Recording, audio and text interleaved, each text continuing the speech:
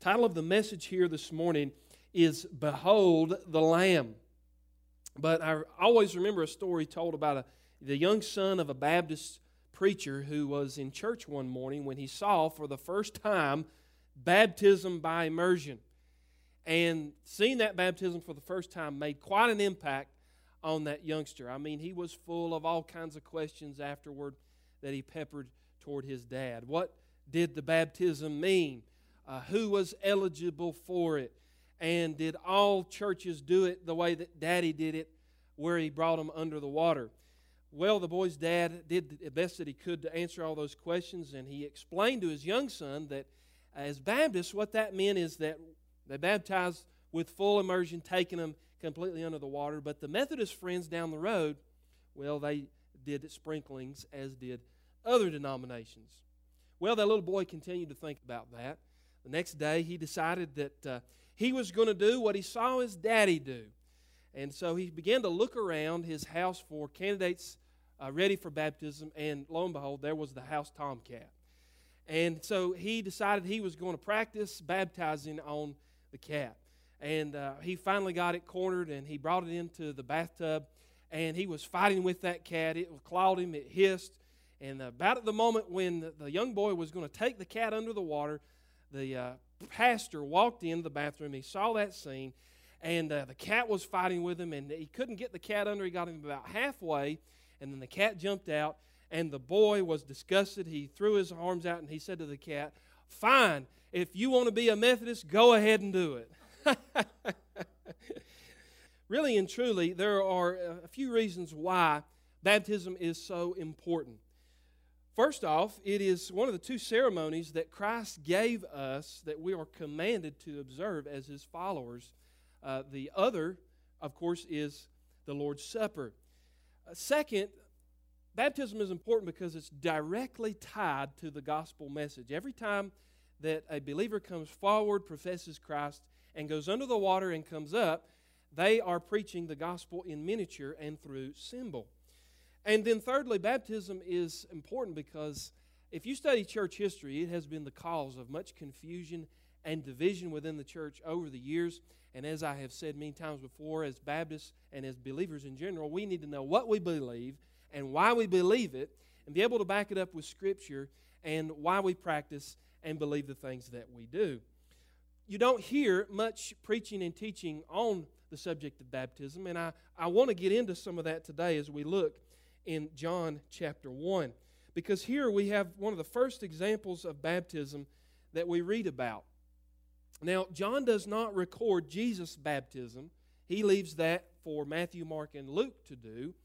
But what we do see here in John chapter 1 is John the Baptist making his ministry known, and he's preparing Israel for the coming of Christ, and he's baptizing followers there in the Jordan River. So here in John 1, we meet this peculiar character with a thundering introduction to Jesus. He is John the Baptist. And not only does he teach us a lot about baptism, but he teaches us how to be a bold witness for Christ. And so in this message, what we're going to do is examine the message and the ministry of John, and we're going to see how he challenges us even today. So if you're taking notes, I want you to notice, number one this morning, the message that John preached. The message John preached. Now, you might say that John the Baptist had a twofold message. He was one part herald and another part hellfire and brimstone. If he were alive today, there is no doubt that the preaching of John would be rejected by this snowflake generation. He was not politically correct. He was often stepping on toes. In fact, he had the distinction of being thrown in jail, and yes, he even lost his head because of his message. The Pharisees didn't like him. Herod didn't like him. The only one who garnered respect from him was Jesus.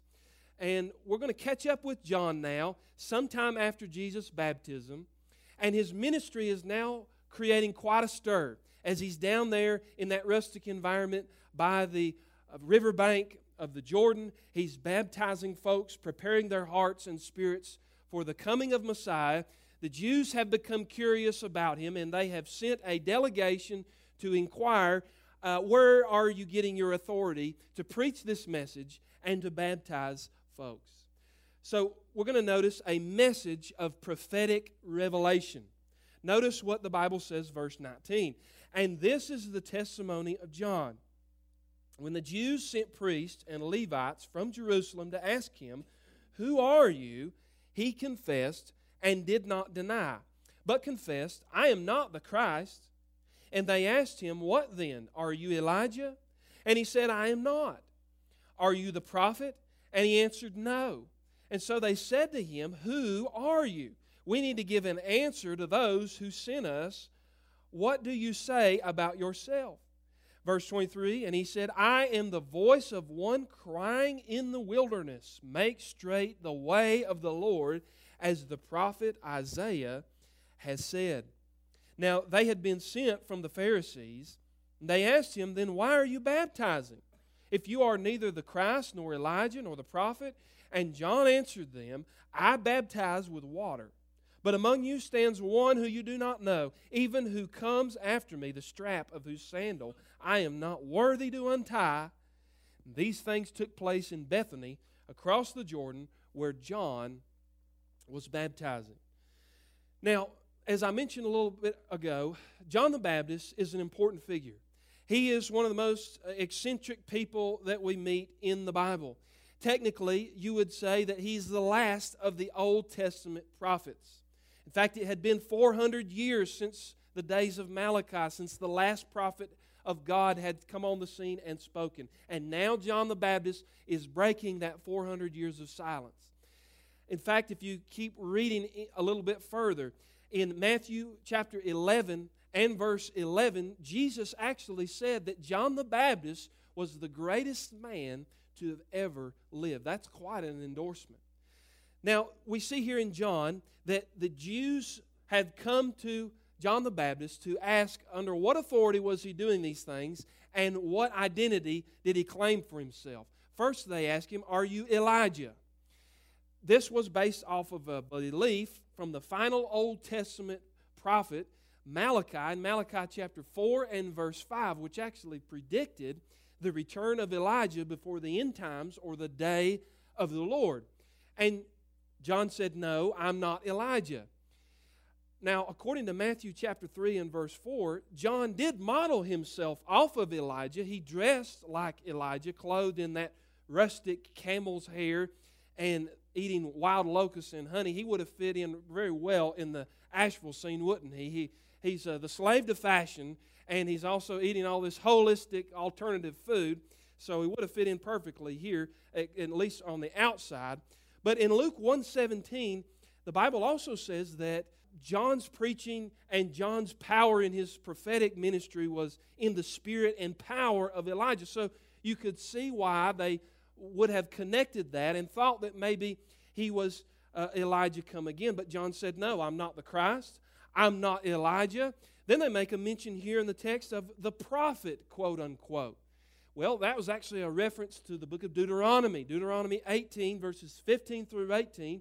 There Moses was speaking, in which Moses predicted the coming of a prophet who would literally speak the word of God. Now, that was a prophetic passage about the coming of Jesus, and so that did not apply to John either.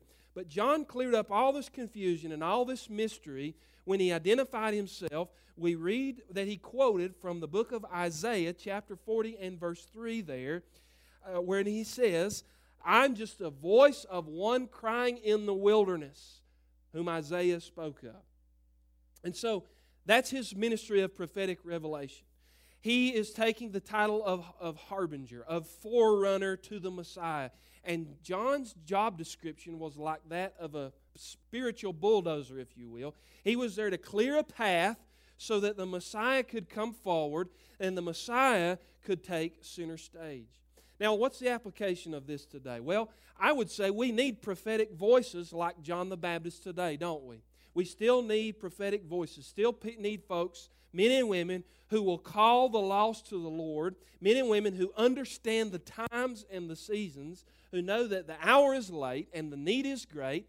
He was preaching about the first coming of Christ. We have a message today to preach about the second coming of Christ, that He's on His way, that the time is at hand, and we have to ask ourselves, are we willing to be different? John the Baptist was different. I'm not talking about being different in an obnoxious way or in a weird way that's going to turn people away from the gospel, but I'm talking about, are we willing to be bold like John was? Are we willing to be consumed by one message? And that is the message of Jesus Christ.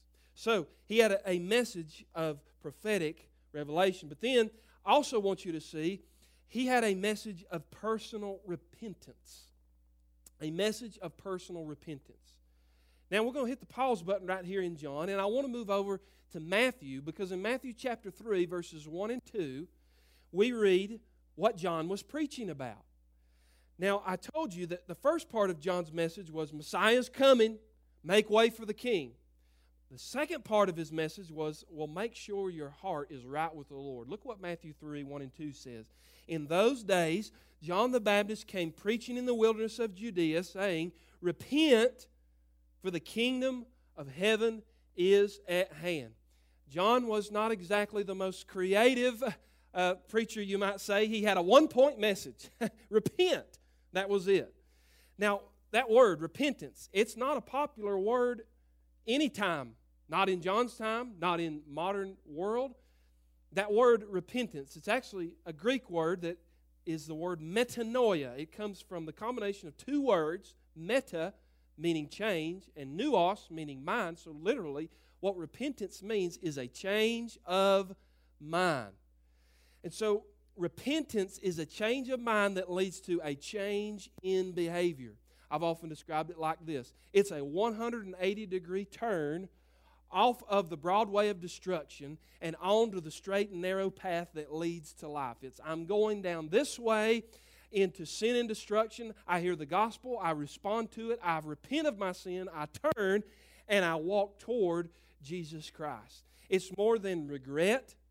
It's more than remorse. Repentance is not just confessing sin, it is also forsaking sin. So when John is at the riverbank and he's calling people to repentance, he's trying to get their heart and their spirit right for the coming of Christ. And he's asking them to walk away from their life of sin and selfishness. Now, there are at least three attributes of repentance that I can see. The first attribute of repentance is conviction. Conviction, that is a signpost planted in the heart by the Holy Spirit that tells us, danger, turn around now, you're going the wrong way. And isn't the convicting power of the Holy Spirit a gift to you and me? It wasn't for the Holy Spirit who pricks our heart and helps us to know that we're sinners and that we have offended God, we wouldn't know that we were lost. But the convicting power of the Holy Spirit, that's the first part of repentance. The next part of repentance is not just conviction, but contrition. And contrition is a sincere brokenness over the past sins and an earnest desire to take a new path of righteousness. So contrition comes when you feel that brokenness and you feel that need to turn to Christ because you understand the depths of your sin and the greatness of Christ as a Savior. And then the third mark of true repentance, conviction, contrition, and change. That means taking steps of obedience to be compliant with God's Word. And friend, listen to me. Repentance doesn't mean anything if you keep doing the same old sin over and over and over again. I understand we all struggle. We're all in the flesh. But true repentance is about leaving that sin, turning from it, and not going back to it. There's a great story that Billy Graham told about repentance. It happened in 1954. Billy Graham was over in London. He was over there in England at the famous Haringey Arena. He was giving one of his most famous crusades over there. Thousands had flocked to see Dr. Graham. Now the Brits, they really poked fun at Dr. Graham. They were lined up, the skeptics and the critics. The news media had branded him Silly Billy. They thought that here was some kind of hellfire and brimstone, a country preacher from the United States, what a novelty he was. But they didn't know that when Billy Graham came, he brought the power of God's Word, and the Holy Spirit invaded that country, and God did a great work there. But Billy said that on one of the very first nights that as he was sitting there preaching, up close and up front, there were two men that were seated beside each other. One man was a medical doctor, and they were kind of giving Billy a hard time. They were kind of accosting him during his preaching. Well, as Billy Graham got worked up, he started really getting into his message, and the power of God began to fall in that arena, and pretty soon you could hear a pin drop. I mean, good old-fashioned Holy Spirit conviction fell in that auditorium, and people were under some real Holy Ghost preaching. Well, when the altar call was given and the invitation was offered, that doctor and that other man who'd been sitting close up front, who'd been ridiculing Billy, got up and were some of the first ones to come forward to receive Christ. And Billy Graham tells a story that when they got up, one of the men said to the other, who was the doctor, he said, "I don't know about you." He said, "But I'm going down there to give my heart to Jesus Christ." And the man next to him replied, he said, "Yes, and I'm going with you. And by the way, here's your billfold, because while you didn't know it, I was a pickpocket, and I picked your pocket during that message. But I've come under such conviction, I'm giving it back to you." And those two men came down and got saved at that Billy Graham crusade. Now, that's a picture of repentance, right? Now, later, Billy Graham wrote about our need to repent, and he bemoaned the fact that repentance had fallen out of most Christian vocabulary. And a lot of preachers don't even preach that word anymore. Here's what Billy said. He said, quote, "Repentance is a forgotten word in today's evangelism. We have preached the dignity of humanity rather than our depravity. We have declared our goodness rather than our wickedness. Gone is the mourner's bench and the tear-stained cheeks of godly sorrow for sin, and gone is the joy in heaven over wanderers returning to the Father's house." And haven't you noticed that today in a lot of the cotton candy preaching, as it were? A lot of it's fluff, a lot of it's feel-good. There's not much preaching on the hard things of sin and calling folks to repentance, just as John the Baptist did. Repent, for the kingdom of God is at hand. You know, repentance was John's message. It was Jesus' first message in Mark 1:15. It was Paul's message when he went to Athens and he preached to the philosophers on Mars Hill. He said, "Truly the times of ignorance God has overlooked, but now God is calling all men everywhere to repent." Preachers today who have erased repentance from their vocabulary think they are being clever. They think they are accommodating modern ears. But friend, if you don't have the word repentance in your vocabulary, you can't call yourself much of a Bible preacher. That's just the truth of it. Repentance is the exit ramp off the highway to hell. And friend, every revival that has been experienced in this country has come with a contrite spirit, with repentance, and with brokenness over sin. Another election cycle cannot save the United States. A vaccine won't save the United States. A better economy is not the answer to our problem. The only hope that we have as a nation is repent.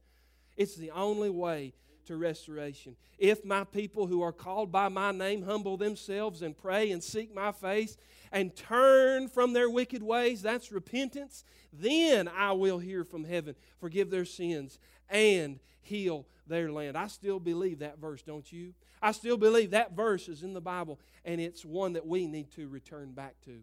Well, as we study John the Baptist, we see, number one, the message that he preached. Then I want you to see, number two today, the ministry that John practiced. The ministry John practiced. Now, read with me very quickly, verse 28. "These things took place in Bethany, across the Jordan, where John was baptizing." Now, keep in mind that in John's context, baptism had a different meaning back then than it does in the church today. For instance, in ancient times, baptism was actually reserved for Gentiles who wanted to convert and become Jews.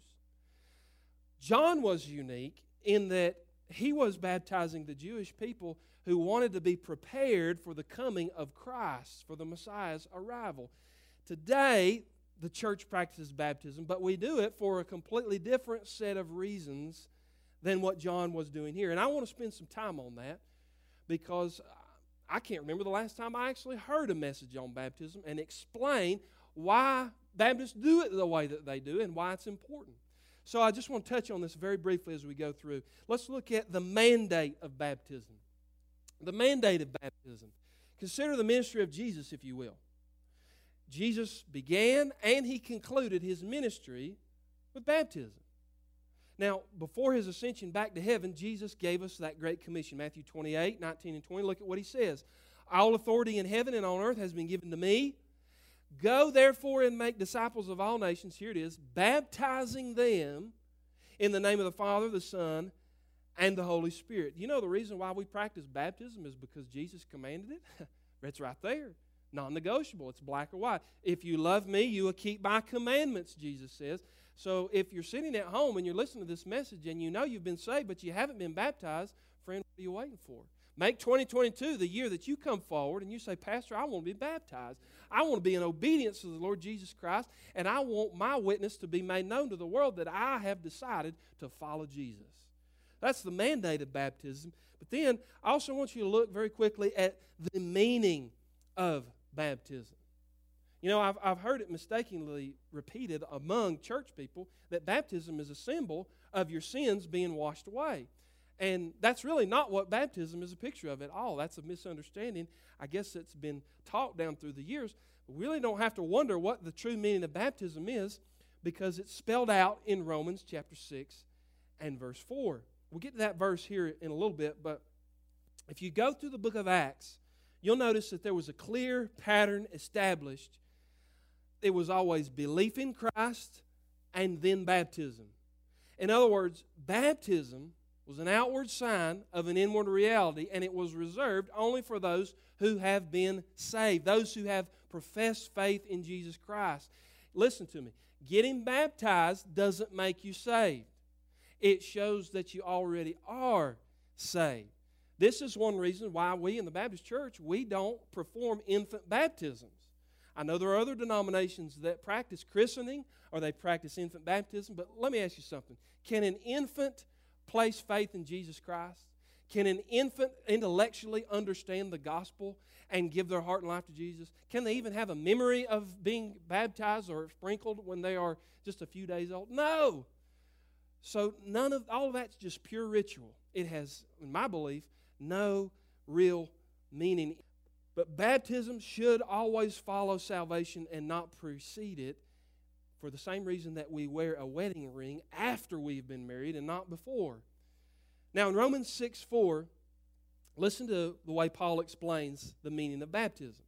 He says, we were buried therefore with him by baptism unto death, in order that just as Christ was raised from the dead by the glory of the Father, we too might walk in newness of life. So, here's what baptism is a picture of.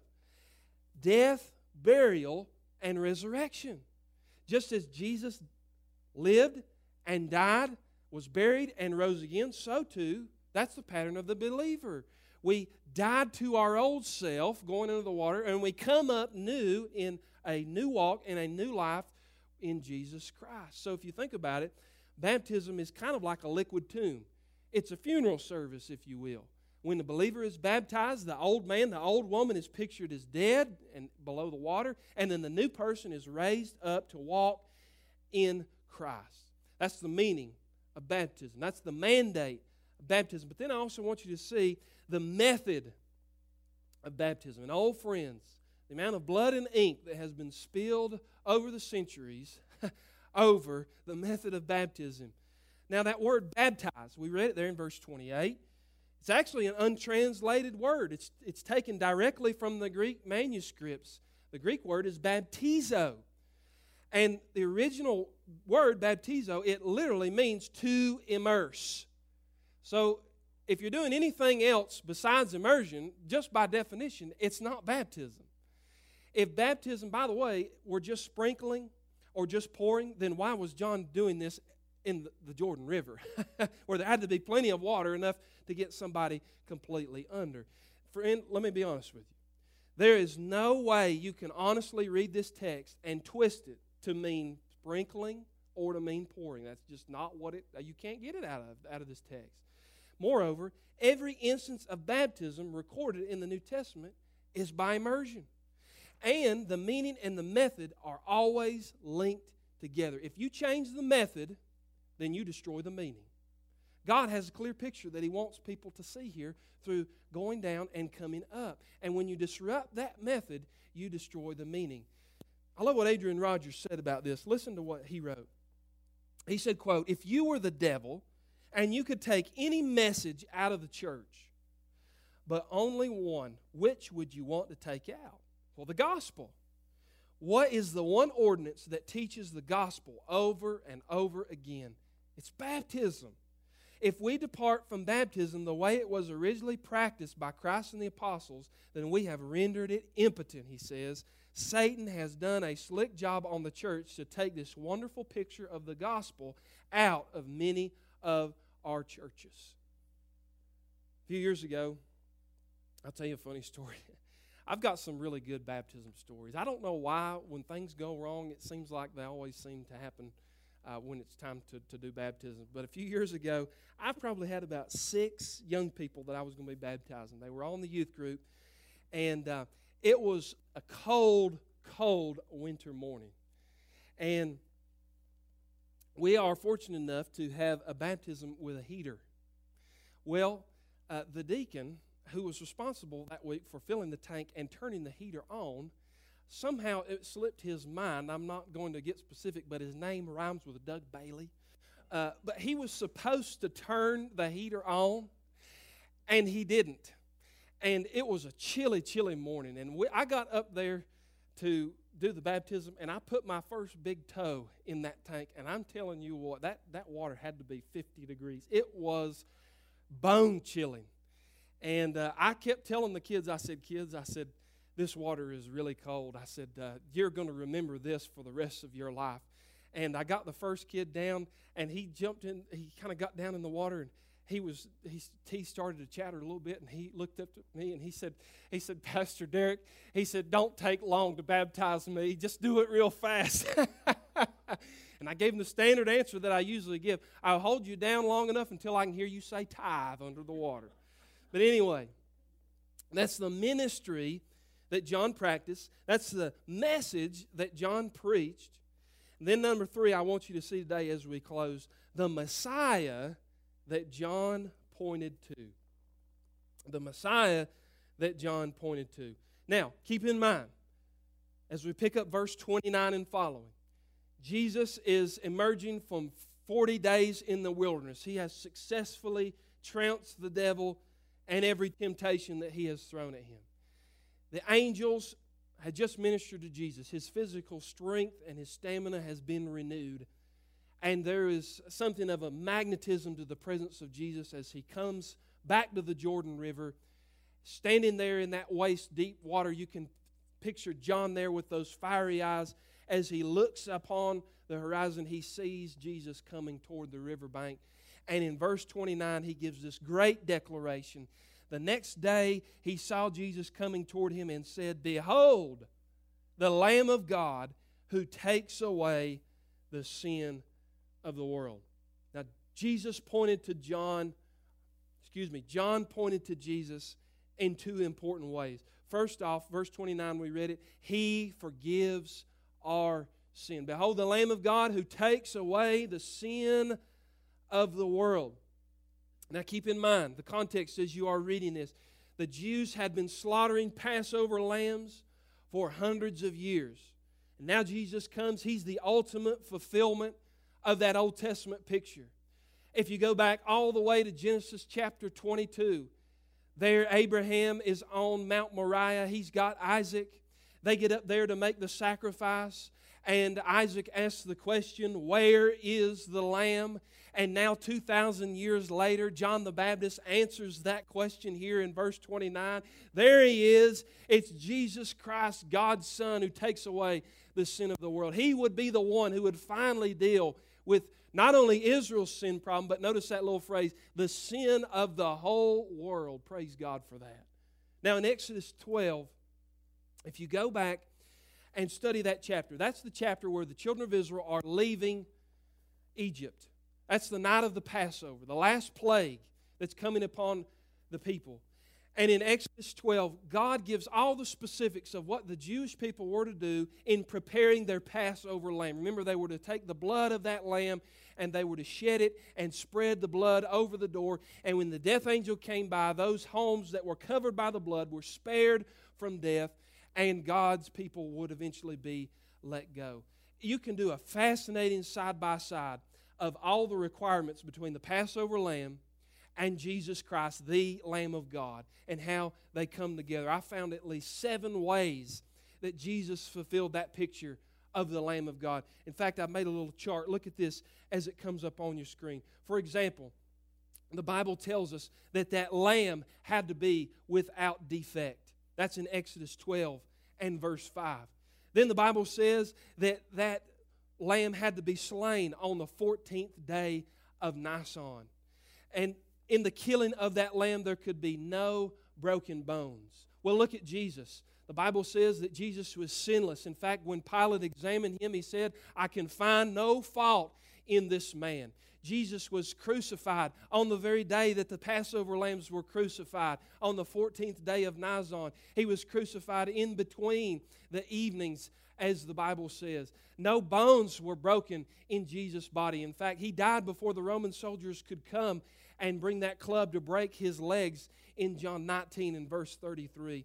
Then the Bible continues by telling us all these marvelous things that were in the type of the Old Testament lamb.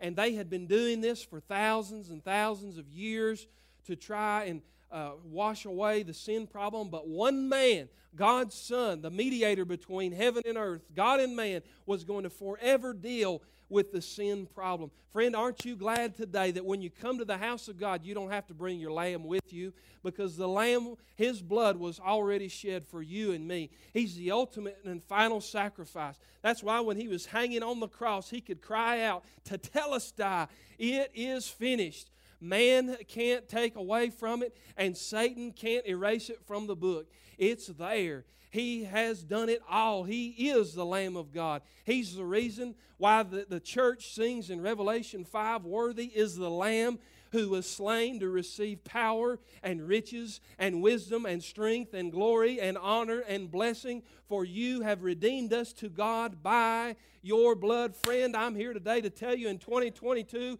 a lot has changed, but one thing hasn't changed. It's still the blood. He's still the Son of God. He's still the Lamb of God. And if you come to Him, His blood will cleanse you of all unrighteousness. Friend, if you're down today, if you're looking for hope, hey, don't look to the party of the donkey. Don't look to the party of the elephant. Do like John says, "Behold the Lamb." That's the message as we see Him coming down the banks of the Jordan River. I think about that great story that was told a while back about Charles Spurgeon, that great Victorian-era preacher, the Prince of Preachers in his day. It was 1859, and the church that Charles Spurgeon pastored, the Metropolitan Tabernacle, it had grown so much under his leadership that they had to build a brand new auditorium.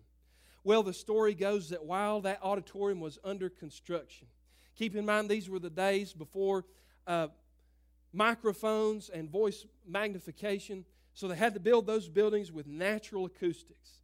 Well, the story goes that as that building was being put together, that Spurgeon went during its construction phase, and he walked around on the platform, on the podium, and he was testing out the acoustics. And he stepped out on the edge of that massive platform, and he raised his voice. And to what he thought was a completely empty church, he said, "Behold the Lamb of God who takes away the sin of the world." He just quoted John 1:29. Well, unknown to Spurgeon, up in the upper deck balconies of that great tabernacle, there was a workman who was busy up there in the rafters. And when he heard that big, booming voice from that great preacher, he thought it was as if the voice of God had opened up the heavens and spoke directly to him. And the story goes that that workman who was up there in the mezzanine, he fell under deep conviction as he heard Charles Spurgeon thunder forth, and he just started preaching to that empty auditorium. And little did Spurgeon know there was an audience of one. There was that man up there listening to every word. And the next Sunday rolled around and the invitation was given, and that man came forward and he said, I want you to know that I was up there in the auditorium, and when you were preaching, God saved me. I came under deep Holy Spirit conviction, and I've come today to make a public profession in Jesus Christ. What a story, friend.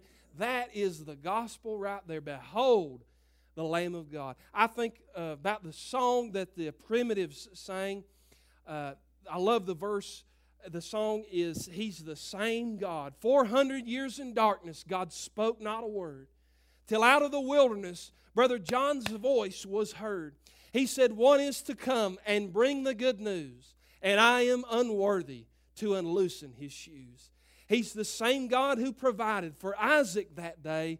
He's the same God who came down to a manger of hay. He's the same God. Oh, it makes me want to shout, because He's the very same God that John preached about. He's done everything He said He would do, but come back and get me, and He'll do that too. Amen. That is the Messiah that John pointed to. He forgives our sins, and then notice this, verse 30. He fills us with His Spirit. This is He of whom I said, after me comes a man who ranks before me, because He was before me. I myself did not know Him, but for this purpose I came baptizing with water, that He might be revealed to Israel. And John bore witness. I saw the Spirit descend from heaven like a dove, and it remained on Him. I myself did not know Him, but He who sent me to baptize with water said to me, He on whom you see the Spirit descend and remain, this is He who baptizes with the Holy Spirit.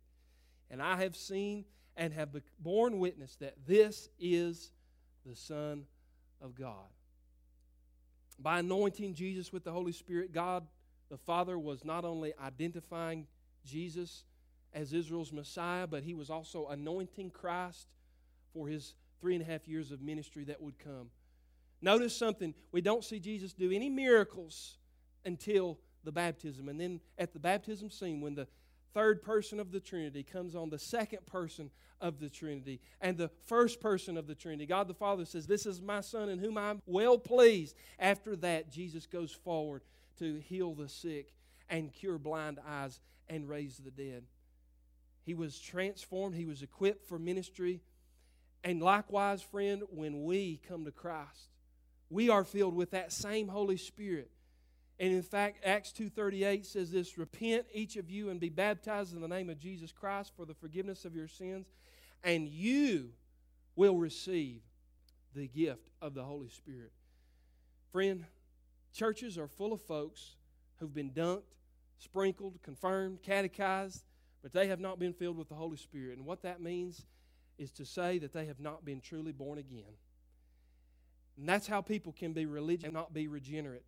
But when we make Jesus Christ the Lord of our lives, we get a permanent roommate that moves in, the Holy Spirit. And when we allow the Holy Spirit access to every room, every closet, every cupboard, every corner of our lives, that's when we experience the power, the transformation, and the life change that only God can bring. Well, I'll finish with this today. It's a classic story from a great preacher of many years ago named Harry Ironside. Harry Ironside was a great preacher of the historic Moody Bible Church in Chicago, Illinois. And he once told a story about going to a Texas ranch where they were raising sheep. And while he was there getting a tour of the ranch, he looked out in the pasture and he saw the oddest creature he'd ever laid eyes on. It appeared to be a lamb with 2 heads and 8 legs. I mean, it was the weirdest looking thing. And he tapped the rancher and he said, what is that thing over there? Was it born deformed? Why does that thing look like it has 2 heads and 8 legs? Well, he began to explain. The rancher said this, well, sir, preacher, a few weeks ago, we had 2 mother ewes give birth. And we had a problem in that birth. One of those mother ewes died, and one of the lambs was stillborn. And he said, unfortunately, that left us in quite a quandary because we had a ewe with no lamb, and we had a lamb with no ewe, no mother. He said, we tried putting the leftover lamb and the leftover mother together in a pen to see if the mother would let the little lamb nurse, but she rejected the lamb because she did not recognize the lamb's scent. It wasn't her own. And so if that little lamb didn't nurse soon, preacher, he said that it would die. So we got an odd idea. We took the carcass of that little lamb that had died, and we skinned it. And we took that skin, that covering of that little lamb, and we wrapped the living lamb in the skin of that, and we took it to the mother ewe, and when she sniffed it, she immediately recognized the scent of her child, and she accepted that lamb and allowed it to nurse, and amazingly, you can see that lamb is doing well today. Here's what Harry Ironside said about that. He said, "I could not think of a more memorable picture of the gospel. On my own, in my own righteousness, God could not accept me by my works alone. But if I am covered in the sacrifice of another, if I am covered in the blood and the fleece of the Lamb of God, then I will be accepted and I will be invited to be a part of God's forever family." So that's our message today on this first Sunday of 2022. It's still about the Lamb of God. None of that has changed. And He's still a great Savior. And I pray that today, if you're watching and you haven't put your faith and trust in Him, that today you'll do that. Let's bow our heads and let's pray. Lord, we thank You for this time this morning. We thank You for this brief service we were able to have. We thank You for Your Word, which is so clear to us. And Lord, that maybe something was said today that would help us to better understand the gospel and baptism and who Jesus was and what He came to do. I pray for that one who's watching today, Lord, who's lost and doesn't know the saving grace of Jesus Christ. I pray that they would turn to You, Lord. I pray that they would repent of their sin and prepare for the coming of Christ.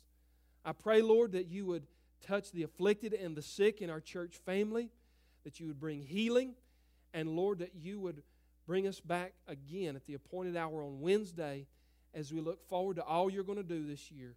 We pray in Jesus' name, amen.